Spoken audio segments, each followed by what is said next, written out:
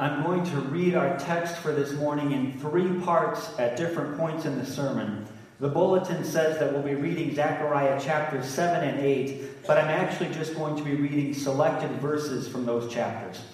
So before I read, let me give you a map of the big picture of these 2 chapters, and then we'll be reading parts of it throughout the sermon. This text starts with some people going to the leaders of God's people, to the leaders of the people of the Lord Almighty, and asking them a question. And then the Lord Almighty responds to that question 12 times in chapters 7 and 8. 12 responses to one question. The first 2 responses are challenges to God's people, and the last 10, you could probably best call them promises given to God's people.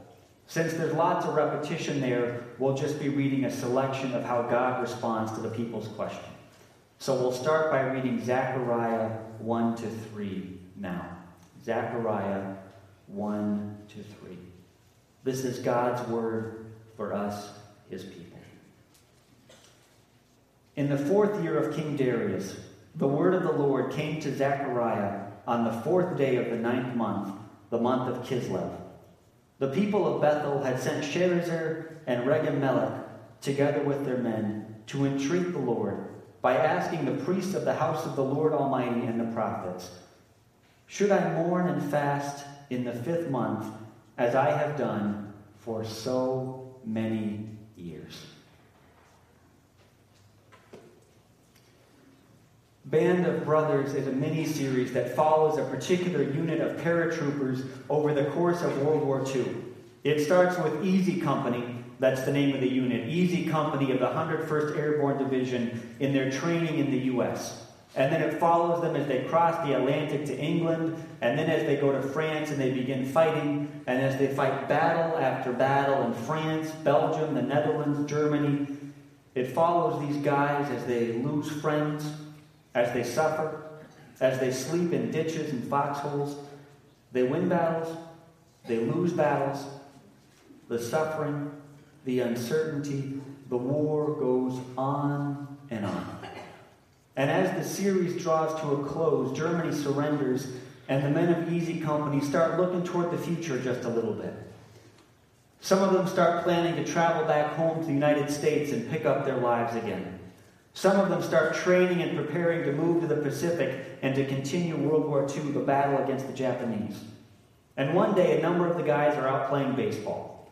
They finally have some leisure time. There's nothing they have to do right then, so they go out with a bunch of their buddies, and they just play baseball.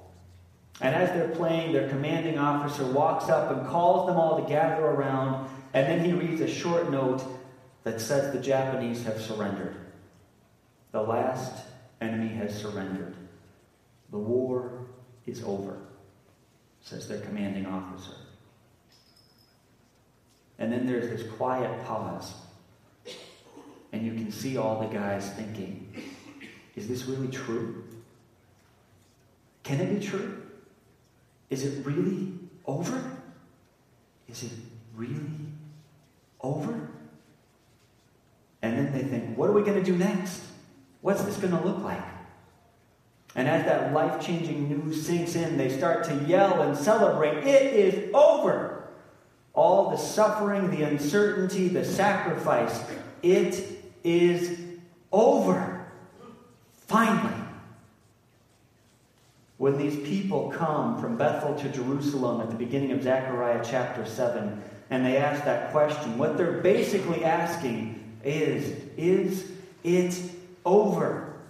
Is it really over? They weren't talking about a war exactly, but they were talking about something a lot like that. They were talking about the exile. Decades before, God's people had been defeated by the Babylonians and carried off into exile. There had been a terrible war. Jerusalem had been besieged and defeated and then destroyed. Most of the people had been carried off into far-off lands. It felt like the nation had been killed. And Jerusalem, the city, had been destroyed in the 5th month of the year. So ever since then, the people had been setting aside time in that month to fast and to mourn. And this has gone on for 70 years. World War II actually got done 70 years ago this year. So ever since then, for that length of time, the people had been setting time aside in the 5th month to fast and to mourn, to weep and to grieve. And now at the time that chapter 7 begins, work on the temple in Jerusalem had been going on for a couple years. It maybe was about halfway done. There would have been reason for hope again. Finally, Jerusalem had been in ruins for decades, but now you could go and you could see construction work going on. You could see walls and buildings going up. It felt like a new season of hope might finally be dawning. So this representation of the people go to the leaders and they ask for guidance. Basically, they're asking, is it over? Is the time of suffering and desolation finished? Is the exile over? And you can guess what kind of answer they were hoping for. They were hoping to hear the Lord Almighty say, yes, it's over. It's time to stop fasting in the 5th month and start feasting. So now let's read the first answer that the Lord gives to his people. We'll read Zechariah from chapter 7, from verse 4 to verse 7. Then the word of the Lord Almighty came to me. Ask all the people of the land and the priests, when you fasted and mourned in the 5th and 7th months for the past 70 years, was it really for me that you fasted? And when you were eating and drinking, were you not just feasting for yourselves? Are these not the words the Lord proclaimed through the earlier prophets when Jerusalem and its surrounding towns were at rest and prosperous, and the Negev and the western foothills were settled? You can imagine how the people felt when they heard God's first answer to their question. When they thought they were going to hear that everything was okay and that the time of desolation was over, instead they get this stinging rebuke. When the Lord answers their question, his response is a real downer. Well, maybe the exile isn't really over yet. The people came and they asked God if they could stop doing a certain religious ritual, and God comes back by saying, everything about you is wrong. They ask if they need to fast in the 5th month, and God says, you are getting it wrong every single month. They've asked about a fast in the 5th month, and that was a time when they mourned the destruction of Jerusalem. But if you noticed in God's answer, he refers to a fast in the 5th and the 7th month. The fast in the 5th month was about the destruction of Jerusalem. But if they practiced a fast in the 7th month also, it would have been a fast mourning the assassination of Gedaliah. Now, Gedaliah is probably not a name that rings a bell for most of us. It's a name that really isn't all that popular. But Gedaliah was an appointed leader of God's people. And he had worked hard to bring religious and social reform to God's people. He had worked to bring God's law as it was expressed in Deuteronomy into the actual day-to-day lives of God's people. He was a good guy. He wanted to do the right thing, and he had been assassinated for it. One of the supporters of one of his rivals had killed him because they weren't all that interested in God's law or any of this religious and social reform junk. So if the people had fasted on the 7th month, it would have been a fast to remember and to mourn their failure to follow God's law and to really practice true religion and true righteousness. And the fact that the people didn't even ask about that fast, that might mean they weren't really keeping it. For years and years, they had been fasting in the 5th month because their city and their nation had been scattered. They were sad to be powerless. But maybe they didn't really care that they weren't really doing true religion. Maybe they didn't really care so much that they weren't practicing true righteousness. God's rebuke was probably deserved. These people wanted to celebrate the end of exile and get on with the feasting, but they weren't really all that interested in following God with their whole hearts and their whole lives. And so God reminds the people of what they were supposed to be doing. Along with their fasting, they were supposed to practice justice and mercy and compassion.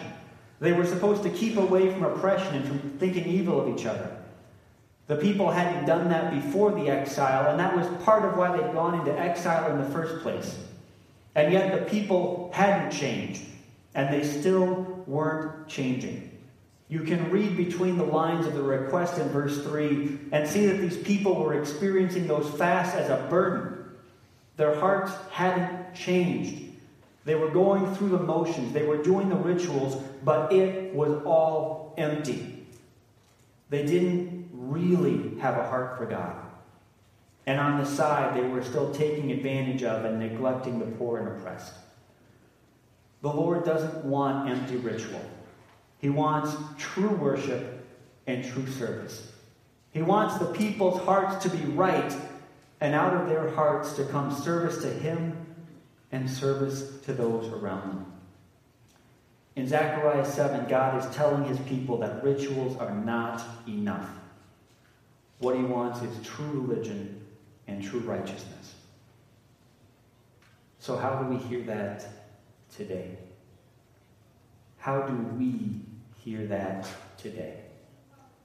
I know what my first response is, and I know what a lot of your first response probably is too.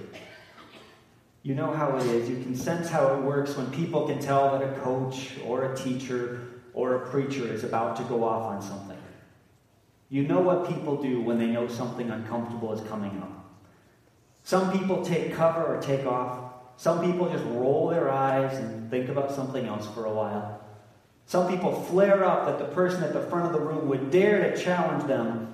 And some people just think, yeah, he's a preacher. He's got to say stuff like that. Whatever. I'll go home later and forget all about this. Let's none of us have that response today. Let's not do that.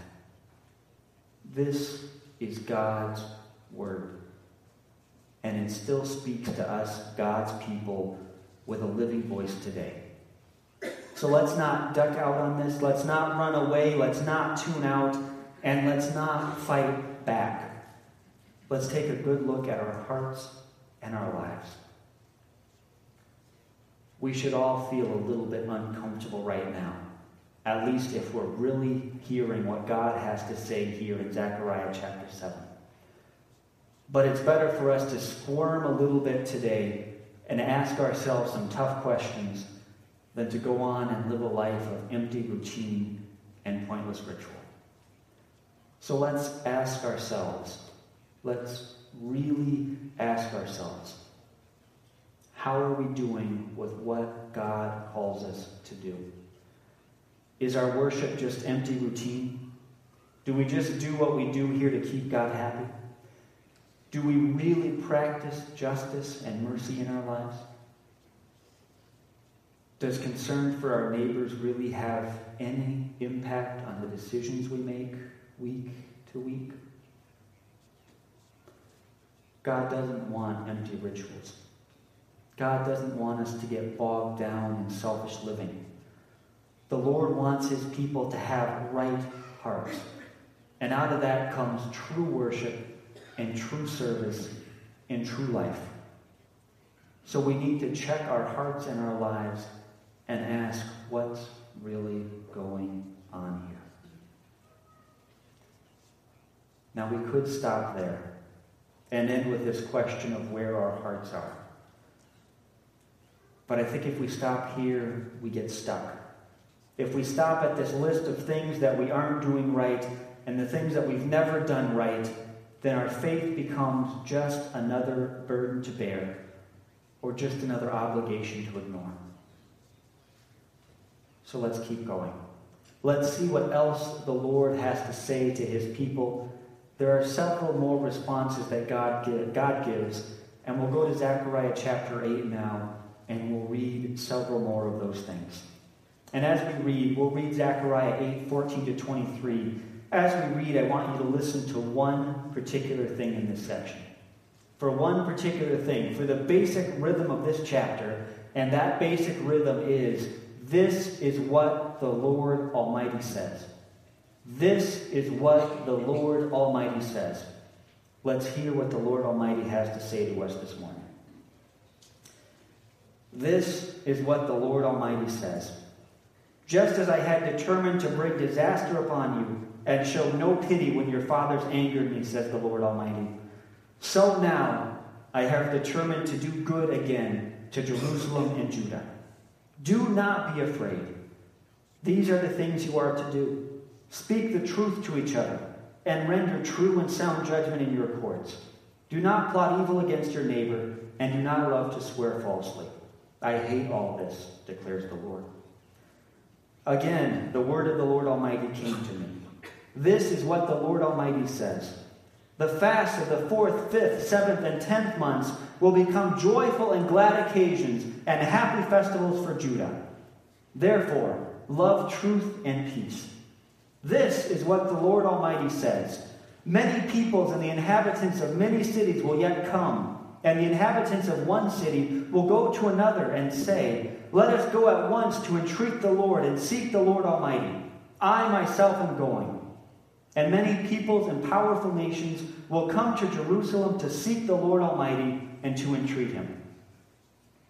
This is what the Lord Almighty says. In those days, 10 men from all languages and nations will take firm hold of one Jew by the hem of his robe and say, let us go with you, because we have heard that God is with you. This is what the Lord Almighty says. 10 times over the course of chapter 8, the Lord speaks in this chapter. And he says it in all kinds of different ways, but this is the basic message to his people. I will save you. I will bless you. And you will be a blessing, and you will rejoice. I will save you, says the Lord. I will bless you, and you will be a blessing, and you will rejoice. God's people come to him in chapter 7, wondering what they're going to do next, wondering if the exile is over. And the Lord begins by pointing out all the things that they've done wrong. He points out the things that still aren't right.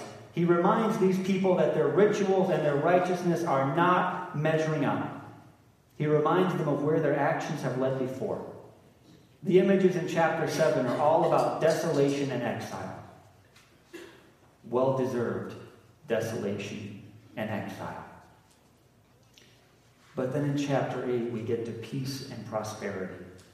Chapter 8 moves us from desolation to feasting. Because the Lord loves his people, even though they're disobedient, he will work things out. There will be goodness and holiness and truthfulness and wholeness again in Jerusalem. In chapter 8, the Lord affirms that he still loves his people and he will still dwell with them. He'll return and dwell with them. His city will be a place of holiness and truth. The old will enjoy their old age. The young will play without concern. People will come back from the east and the west. Everyone will dwell in safety. The earth will be blessed. Disaster will pass away from God's people. Feasts will abound. People from other nations will come into the Lord. The world will know that the Lord, the God of the Israelites, is the true God of everything. Everything will be made well. Where there used to be times of fasting, now and forever there will be times of feasting, says the Lord God. Verse 19 talks about the feasts of the 4th, the 5th, the 7th, and the 10th months. And those are all times having to do with the fall of Jerusalem, the destruction of God's people, and the exile. And God says those fasts, those things that you should have been remembering, the times you should have been mourning, even those times will become times of feasting and joy. And so God's people would have been rightfully encouraged. think of the best Thanksgiving you've ever had. And that and more is what God's promising in this text. As I read this text, I had an image come to mind from after a number of our church services over the summer. You may know that a number of our older gentlemen like to sit in the pew in the narthex after the church and talk. And one of them, who I won't name by name except to say it's Jim Van Campen. Sorry, Jim. Jim walks with a cane sometimes. And sometimes when he's sitting back there, he lets one of the kids grab his cane and run around. And the kids think that is the greatest thing ever. They'll run off with that cane like they've just won a great big battle and they're carrying off a prize. And they'll pretend to walk with it. They'll swing it around. Sometimes they'll even have a go at banging the cane on one of the pillars in the narthex, or on a bad day, one of the people in the narthex. And it's fun for everybody. The kids get away with something they're never quite sure they're allowed to do. The old people get to sit and watch. And everyone in between gets to laugh and enjoy the fun. It's a good time of being together. And that's what God promises to accomplish in chapter 8. A time of goodness, a time of gathering, a time when his people can be at peace and joyful. That's what God promises. But as we read this text and as we think about our lives, we need to ask, when are these promises fulfilled? When is the exile truly ended? Is it over yet? And in a small way, the exile was over at Zechariah's time. When these people came and asked as the temple was going up, as Jerusalem was being rebuilt, the immediate answer was probably yes. The exile was over. But it wasn't really over. The city would go up, the temple would be there for several centuries, but their prosperity never really lived up to these promises. There were times of safety and lots of times of danger. There were times of prosperity and lots of times of uncertainty.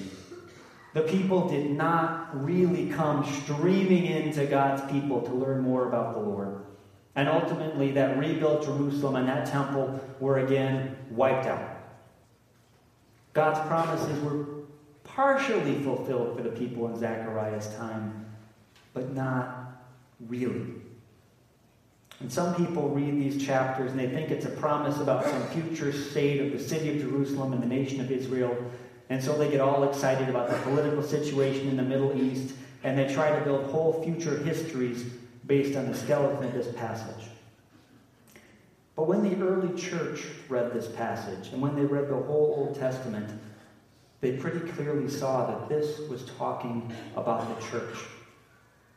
These prophecies of God blessing his people and his people being a blessing to the world find their true and ultimate fulfillment in Jesus Christ and in his gathered people. When Jesus came, he told his followers and his enemies that the time for fasting was over. The promised bridegroom had come. All things were being made right. It was time for feasting. Zechariah chapter 8 is most of all about the coming of Jesus.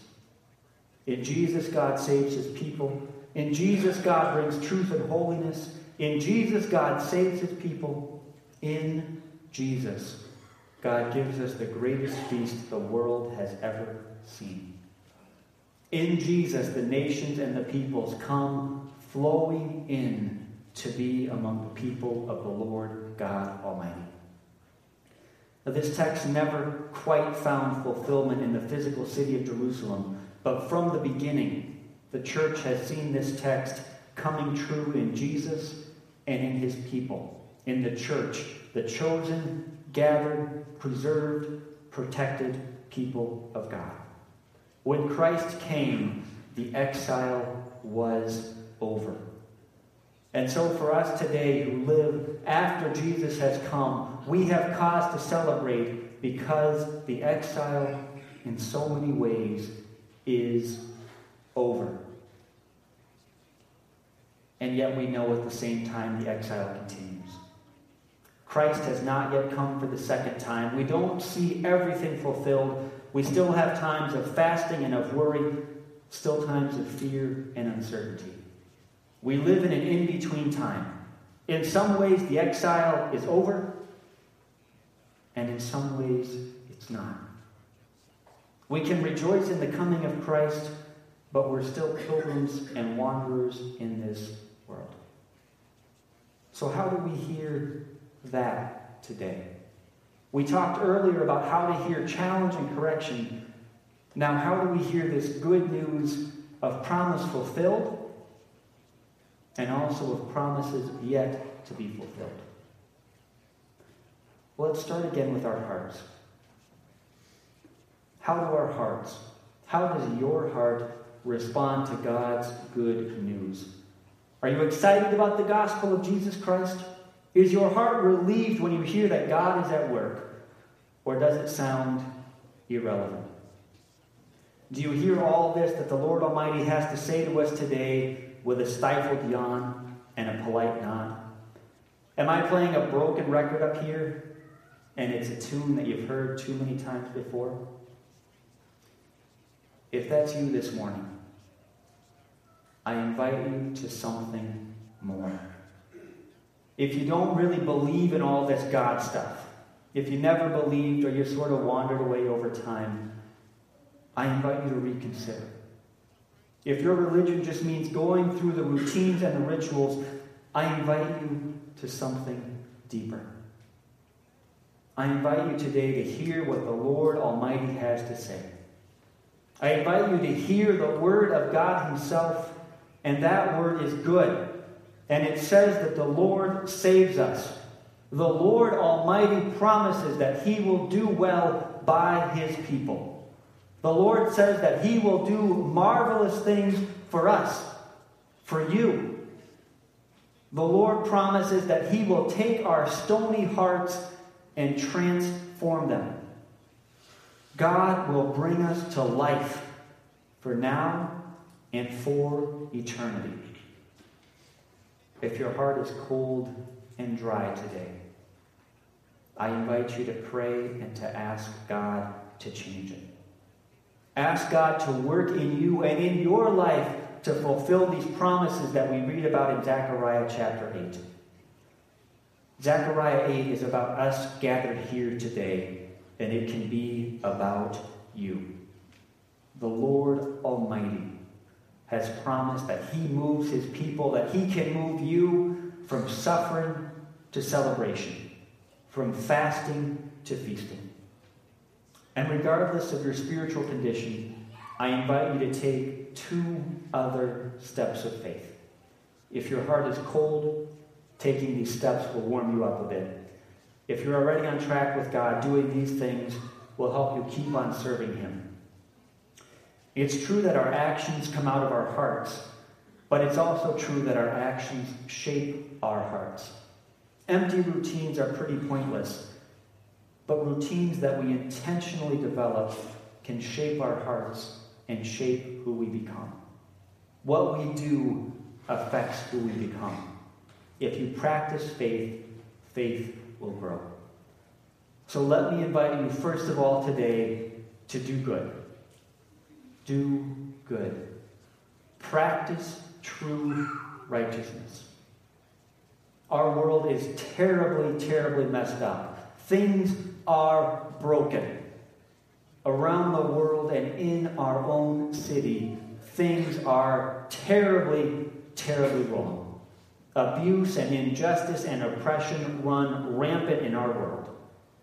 I'm not a politician, I'm not a social worker, I'm not a judge. I don't know what all the right answers are to fix our society and our world. I can't give you a great plan for political and social action. But what I can do is tell you that as God's people, we have to pursue justice. And we have to practice mercy and compassion. We must do good in this world. And it's not that we have to do good as some kind of burdensome obligation, some sort of thing you must do or God will be angry. We have to do good because God is bringing about good in our lives and because God will ultimately make all things right and because right now he uses us to make this world better. So do good.